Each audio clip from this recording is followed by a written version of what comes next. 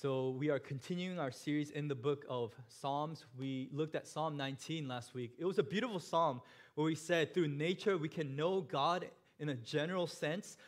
Through Scripture we can know God specifically. And so we said that Scripture is powerful, it is perfect, it is sufficient, it is sure. We can know really everything that we need to know about God and about life. We talked about how encouraging that is. And I believe that from the bottom of my heart, I really believe that the Word of God is sufficient and is true and trustworthy. And it's not just during times of rejoicing, times of gladness, but it's also during times of trouble and confusion in which the Word of God brings clarity. I don't know about you, but when I heard last week on Tuesday about the news, about the shooting that took place in Texas in an elementary school, there was an 18-year-old gunman who walked into an elementary school, a fourth grade classroom, after killing his own grandmother, walks into this classroom, kills 19 children, 2 adults, 2 teachers, and 27 people were injured, and who knows what more damage was caused. People are still investigating the situation. This is the third deadliest shooting that took place at school. Number 1 is the shooting that took place at VTech in 2007, which some of you might be familiar with. And this just happened 10 days after the shooting that took place in Buffalo at a local supermarket. Literally, someone just opened fire in the parking lot and then inside of the supermarket. And you hear news like this, and you see the pictures and all that's going on, and people are very, very quick to give an opinion, to point fingers at whose fault it is and try to see what we can change. Some people say we need to change the law. Some people say that we need to change the system to have a better system to protect these children, whether it's school, law enforcement. Some people say, no, we need to equip our families because it's the family that's failing. Some people say we need to address mental illness. And I think a lot of that is true, but no one is saying it's the kid's fault. Did you notice that? No one on the news, no one on the media, no one on social media is saying, well, it's the kids' fault that they were there in the wrong place, that they couldn't have defended themselves. Something in us tells us that that's wrong, that something is not right with this incident. And this is just an isolated incident, right? We have a lot more incidents like this. Just the past month, you think about the war that's continuing in Ukraine. You think about the other issues that are happening in the world with poverty, with orphans, with injustice. It's just all over the place. I mean, if you think America is bad, America is the strongest nation in the world, the wealthiest nation in the world, and you feel like we have a lot of problems, just imagine how it's like outside of the country. Like how people are being abused, people who are helpless, people have no power. And the question is, why? Why is the world like this? Like, how do we make sense of this when we believe in a good God? That's the question that comes to our mind. I mean, we believe that God is love, God is true, and we believe that His word is sufficient, but how do we make sense of this situation? And I thank God that we have Psalms like Psalm 10 that gives us perspective on how to understand our current situation, to how to understand our problems, and also how to pray in the midst of all our troubles and trials. Because if you look at Psalm 10, it almost feels like it was written yesterday. It feels like, the psalmist was looking at America and writing this psalm. Psalm 10 is full of pain. It's full of anger, frustration, disappointment, confusion. And really, it's all kind of boiled into verse 1. It says this: "Why, O Lord, do you stand far away? Why do you hide yourself in times of trouble?" So that's the question that the psalmist is trying to address in today's passage. Looking at this world, looking at how evil this world is, how fallen this world is, looking at all the brokenness of this world, and looking at how it seems like God is far away, how absent He is, the psalmist is asking the question, God, where are you in the midst of our troubles? Where are you in the midst of all that's going on in our society? And so there are 2 things that the psalmist highlights in this psalm. I encourage you to write this down if you can. Number 1 is this: The psalmist addresses the reality of evil. The reality of evil. From verse 2 to 11 is simply the psalmist describing us what it looks like to live in the reality of evil. He gives us a painful picture of what it means to live among the wicked. So notice verse 2, it says this: the wicked hotly pursue the poor. So we have people, the wicked, they're called the wicked, and they're pursuing the poor, not because they want to help the poor, they want to abuse the poor. So we see people are violent in their actions. But look at verse 7. It says, his mouth is filled with cursing and deceit and oppression. Under his tongue are mischief and iniquity, meaning his tongue is full of trouble and evil. So not only do we see violence and deception in the actions, but we also see it in the speech of these people, these quote-unquote people who are called wicked. And it says in verse 8, we get a vivid description of what they do. It says, he sits in ambush in the villages, in hiding places. He murders the innocent. His eyes stealthily watch for the helpless. He lurks in ambush like a lion in its thicket. He lurks that he may seize the poor. He seizes the poor when he draws him into his net. So this picture, like a lion is preying, like trying to take advantage of this weaker animal. You kind of have a picture how these wicked people are trying to take advantage of those who are powerless, those who are vulnerable, those who are helpless, those who are poor and innocent. And that's the picture that we have. And this is not a foreign idea to our current world, right? This idea where the power, whoever has power is able to abuse that power, to take advantage of the powerless. And this begs the question, why? Why would people actually do that? Why would people in power actually abuse their power rather than use their power for the good of society? Why would people go out their way to mistreat people, to hate on people, to deceive people so that they can earn things? Well, the psalmist gives us three things, three reasons why the wicked people are driven to do what they do. They're driven to do injustice. Three reasons. Number one, arrogance and pride. Arrogance and pride, it's kind of the same idea. We see that in verse 2. In arrogance, the wicked hotly pursue the poor. So it is in arrogance. What arrogance is, what pride is, it's simply this. You think you're better than other people. Based on your social class, based on where you live, based on how much education that you have. You think highly of yourself to the point that you feel like other people are below you. You feel like other people you can just easily mistreat them, abuse them simply because you have power. And what the Bible says is every human being is created in the image of God, in the likeness of God, meaning every human being has this incredible value. Although they might be in a different social class, they might have a different job, that you treat them in a way that God will treat them, that you treat them with dignity and respect. Because at the end of the day, we are all God's creation. And yet, when you walk in arrogance and pride, you are disregarding that whole design. You are simply saying that I am better than someone else. And you might think to yourself, well, I don't really do that. But what goes to your mind when you see someone on the street and that person is asking for help? Like, is the first thought, man, like, I really need to help that person, or I wonder what really happened in that person's life? Or is your first thought, is that person lazy? Is that person not doing their job? When you think about these countries outside of U.S., maybe you visited them, maybe you heard about them, and you think, man, I wonder what it's like to live under oppression. I wonder what it's like to live in North Korea. I'm so glad that I live in America, the greatest country of the world. In different levels, we might not take it into action, but deep down inside, I think we do have this desire to be superior than others. So arrogance, pride is something that we see in the wicked heart. Number two is this, greed. Greed. Look at verse 3.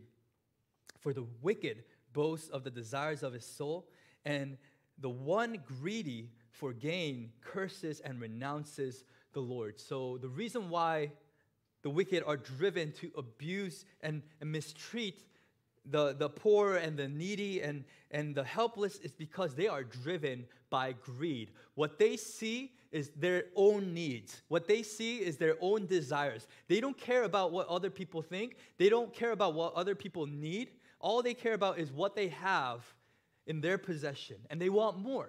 And so it doesn't matter how they treat other people as long as they can get what they want. And so we see that greed is the factor that's driving their heart, that they're ignoring other people. They are misusing and mistreating other people because all they care about is what they can get, their own desires. And not only are they ignoring the needs of others, they are ignoring God. And that is the foundational issue when it comes to wickedness.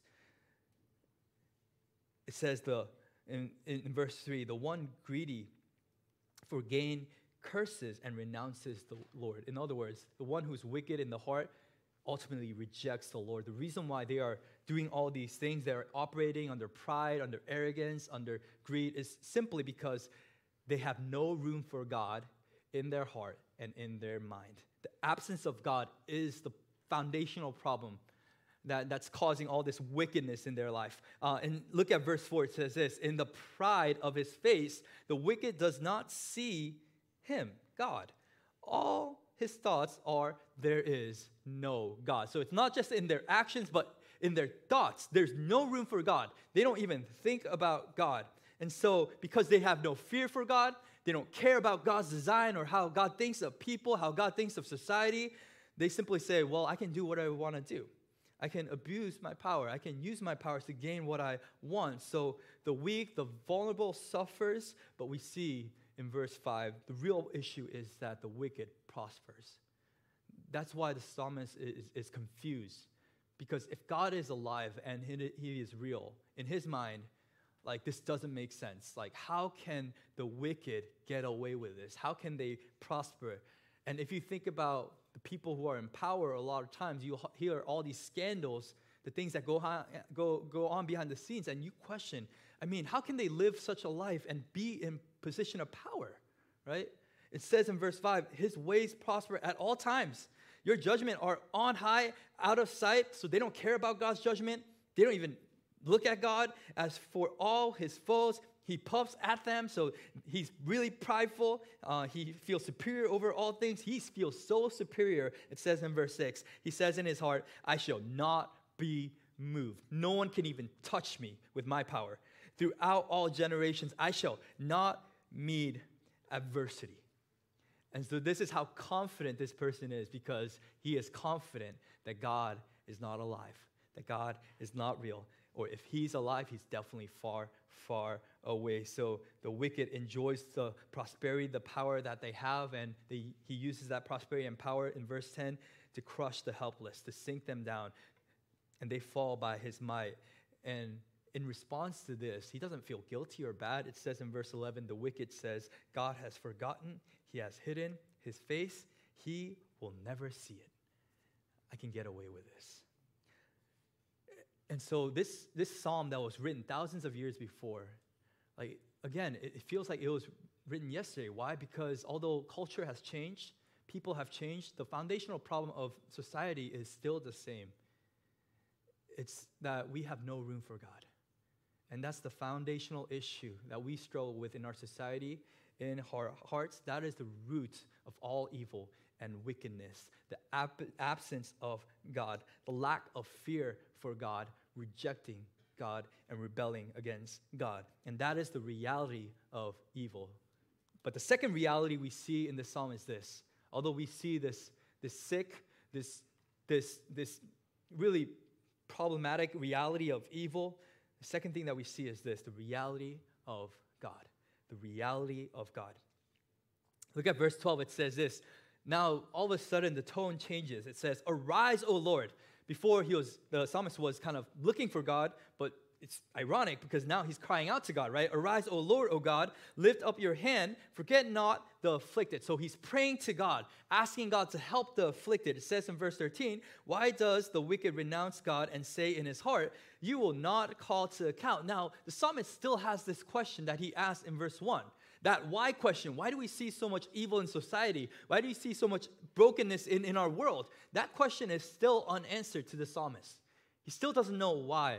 And he never gets the answer, at least in this psalm. You think about the story of Job, how a righteous man could suffer. Like even for Job, he was struggling with this idea. I mean, I feel like I did everything right. I feel like I honor God, and yet there's suffering. Things are being taken away from him, and he's really confused. His friends are not helping him because they're giving bad advice. And at the end of the day, the question why does Job have to suffer although he was righteous, the Bible does not answer. But the Bible does say, well, in the midst of that suffering, let me tell you what God is like. Job, let me remind you who God is. In the same way, I think in this psalm, the psalmist is reminded of who God is. Look at verse 14. The psalmist says, but you, God, you do see. For you know mischief and vexation, so you are aware of it. That you may take it into your hands. To you, the helpless commits himself. You have been the helper of the fatherless. So the psalmist, up to this point, thought God was just far away, disregarding all the needs of the fatherless and the helpless. And yet the psalmist says, at the end of the day, when I look at it, the only one who's really helping the fatherless and the helpless is actually God. Like God, and you see, you know, and not only that, but you're acting upon their needs. Like, God, that's who you are. And reminding himself of God's character and his works and who he is, the psalmist has two pleas. Number one is this. He says, bring justice to those who do evil. Like it says in verse 15, break the arm of the wicked and evil doer. Call his wickedness to account till you find none. Now you might think, okay, that's kind of extreme, but did you know that God hates sin? And when he sees evil, this is how he feels. Like a just God, when he sees something that is unjust, like this is how he feels. So the psalmist is speaking this in line of God's character of justice. He's saying that God, punish them. Give them what that the right punishment for what they have done. Like bring justice to this situation. Like he's praying against these people who are doing wicked things. And why does he do this? Why is he able to tell God to punish the people who are wicked? Well, he believes firmly that God, at the end of the day, is Lord and King. He says in verse 16, the Lord is King forever and ever. The nations perish from his land. At the end of the day, we know in history, evil and hatred and injustice will not have the final word in history. We know that God will have the final word, and he will make all things that are wrong right, that he will bring justice to those who rebel against him. Remember, when you think about injustice, before it's an offense against other people, it's first an offense against God. Any situation of injustice, it's tied with the character and the creation of God. And so it's offense against God, and God himself takes this personally. He's going to do something about it. That's why it says in Romans 12, God says, vengeance is mine. The reason why he says vengeance is mine, by the way, he tells us not to take personal vengeance, is because he knows that he can bring perfect justice to a situation. If you think about it, if someone comes into my household and kills my family, I will want justice. I will want that person either to be put to a life sentence or something. I want that person to be punished. But would that bring justice to my heart? Would that make what was wronged right? Probably not. Like, it might make me feel better, but that doesn't bring back my wife.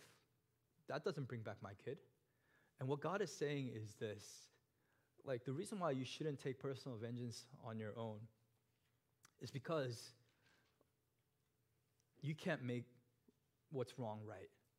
You can try, but ultimately that area belongs to me. Now, he says in Romans 13 that as the government, as society, we should create a system that has a standard of right and wrong so that people who want to do wicked things, who want to do evil, should be afraid to do that. That's why we have the law.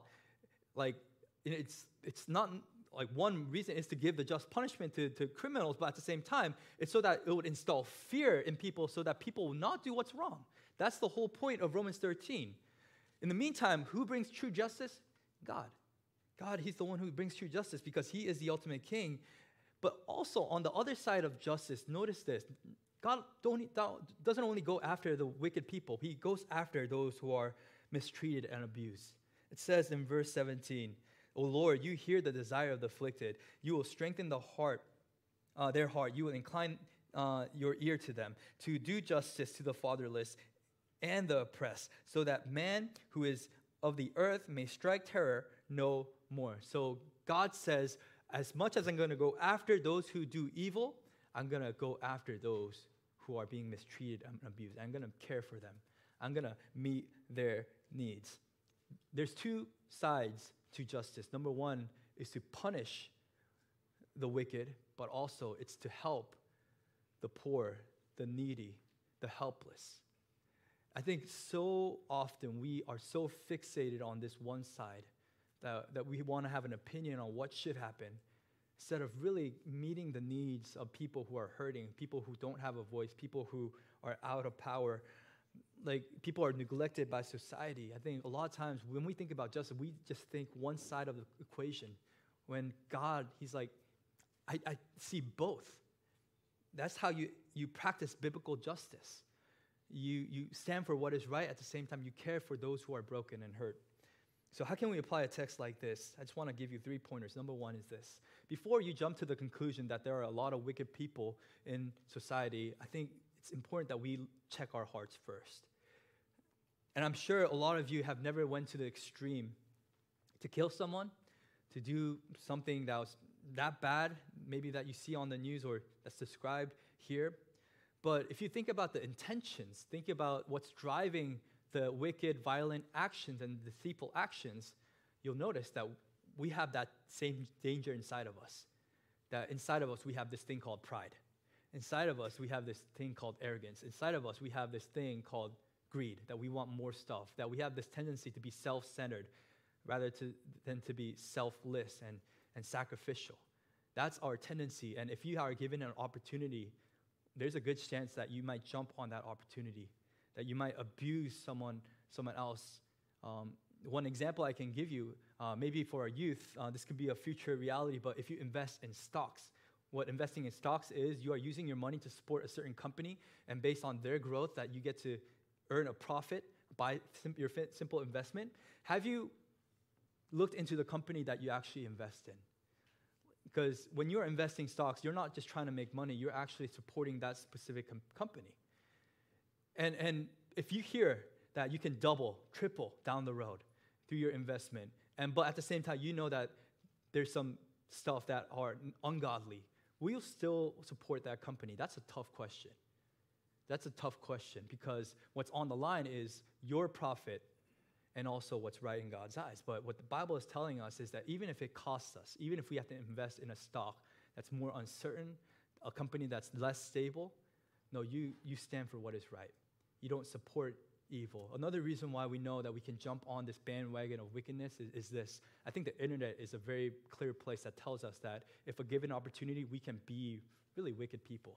Like the things that you never say in your friend's face. If you are able to hide your identity, you can easily say things, hurtful things, deceitful things.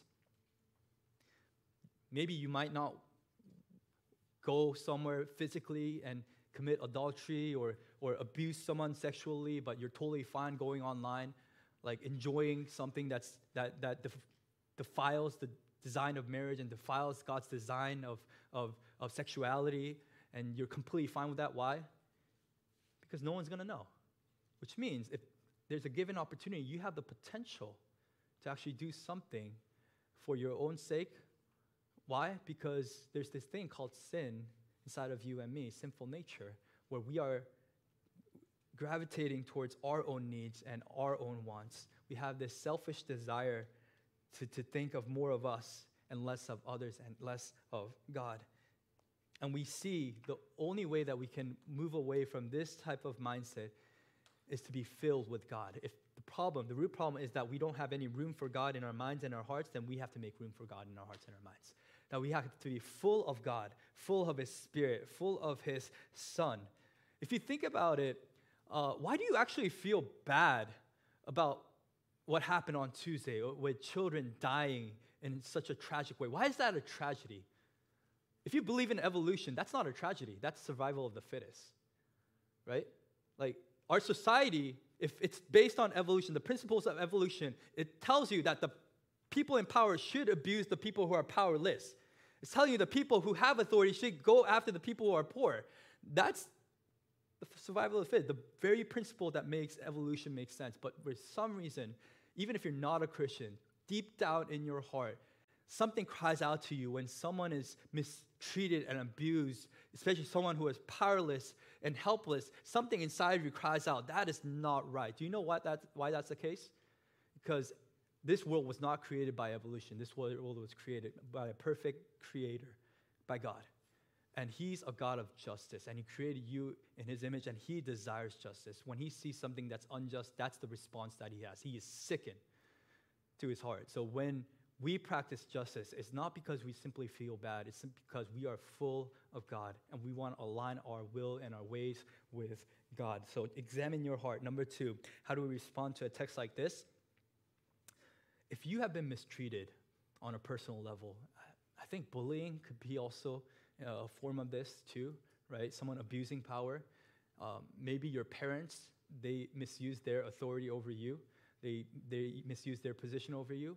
I want you to know, based on the Bible today, that there's one person that you can always trust when the world falls apart, when the world is trying to take advantage of you. There's one person that's saying, no, I'm not going to take advantage of you. I'm going to help you.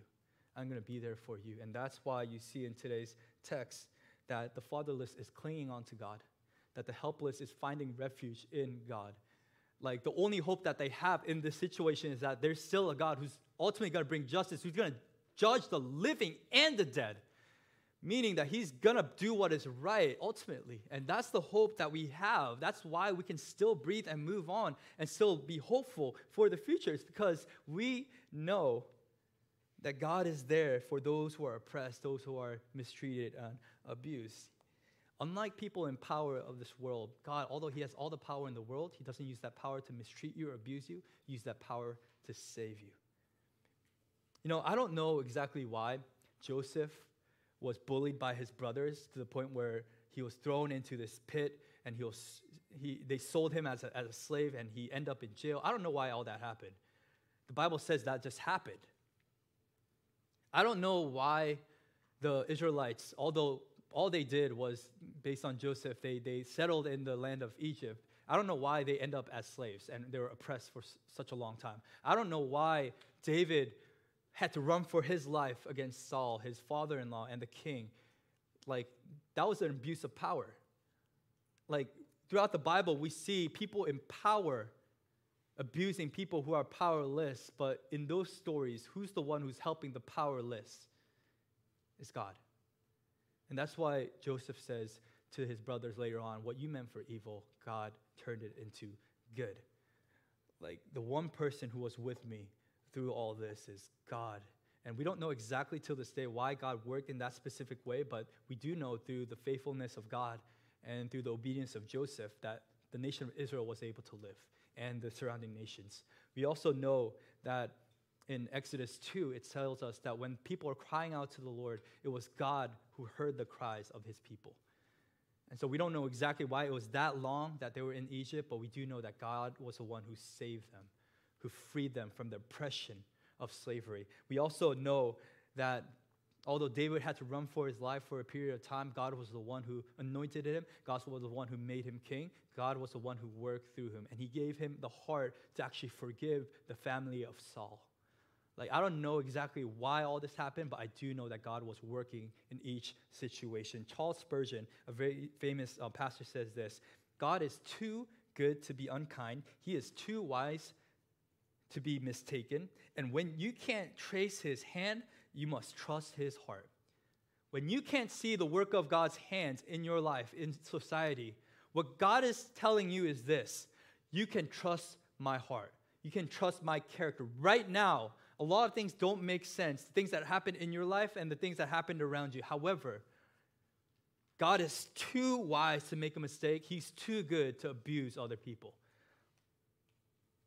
And so trust his heart when you can't see his hand. Trust his character. The last thing I want to point out is this. The last way you can apply this text. A lot of times when we hear news like this and we look at issues of injustice, I think our natural reaction is this. Oh, man, I really feel bad for those people. I feel terrible for those people. Sympathy, a sense of guilt, too. I feel like, I'm privileged in this position, and so I have to help other people. But let me tell you, sympathy, guilt, those things are okay, but they do not last. So if your sole motivation to help others is sympathy and guilt, most likely you're not going to help others in the way that they really need help. If you really want to make a difference in your life, in the people around you, if you want to practice biblical justice, what the Bible says is this: your motivation is not sympathy or guilt, your motivation is God and the gospel. Why? Because the gospel tells you, the life of Jesus tells you, that we were spiritually broke in our sin. Spiritually, we were fatherless in our sin. Spiritually, we were helpless, doomed in our sin. Like, we were people who are in need of help. And God, having all the power, having all the wealth, did not ignore our problem, but he sent Jesus. That Jesus, who was rich, became poor. It actually says in 2 Corinthians 8:9, for you know the grace of our Lord Jesus Christ, that though he was rich, Jesus was rich, yet for your sake he became poor, so that you, by his poverty, might become rich. Jesus literally became poor so that we could be rich. On the cross, Jesus, he lost his Father. He cried out, my God, why have you forsaken me? Why did the eternal Son, why was he separated from the eternal Father? Why did he become fatherless? It's because he was dying on behalf of people who were fatherless in their sin. And what he did was he understood that we were oppressed under Satan, under sin, that we were in bondage. And he didn't just leave us in our bondage. Instead, he came and made a difference for us. He made a sacrifice for us. He paid the price for us. And that was an act of mercy, grace, but also justice. That this generous gesture of justice, God taking care of the helpless. And so, how do we respond to this? Next time you see someone in need, someone who really needs help, I think you'll look at that person differently. Not just because you feel bad about that person. Number one, hopefully you look at that person in the lens of God, that you see that the person is a beautiful creation of God. But number two, your motivation even would be the gospel. And if it's the gospel, you wouldn't just look into your wallet to give a couple bucks. What you say is this: instead of calculating the cost, no matter what the cost is, I just want to help this person. No matter what the cost is, I want to make a difference in this person's life. Why? Because Jesus, he didn't throw a couple dollars to save my life. He gave everything to save me. And if I'm the recipient of that grace, then I can extend grace and mercy to those who are in need. My drive is that I want to be more like Jesus because he saved me. My drive is that my God, my Father, is driven to take care of the poor, the needy, and I want to be the same. So make God the reason you exercise justice. Nothing more, nothing less. Let's pray.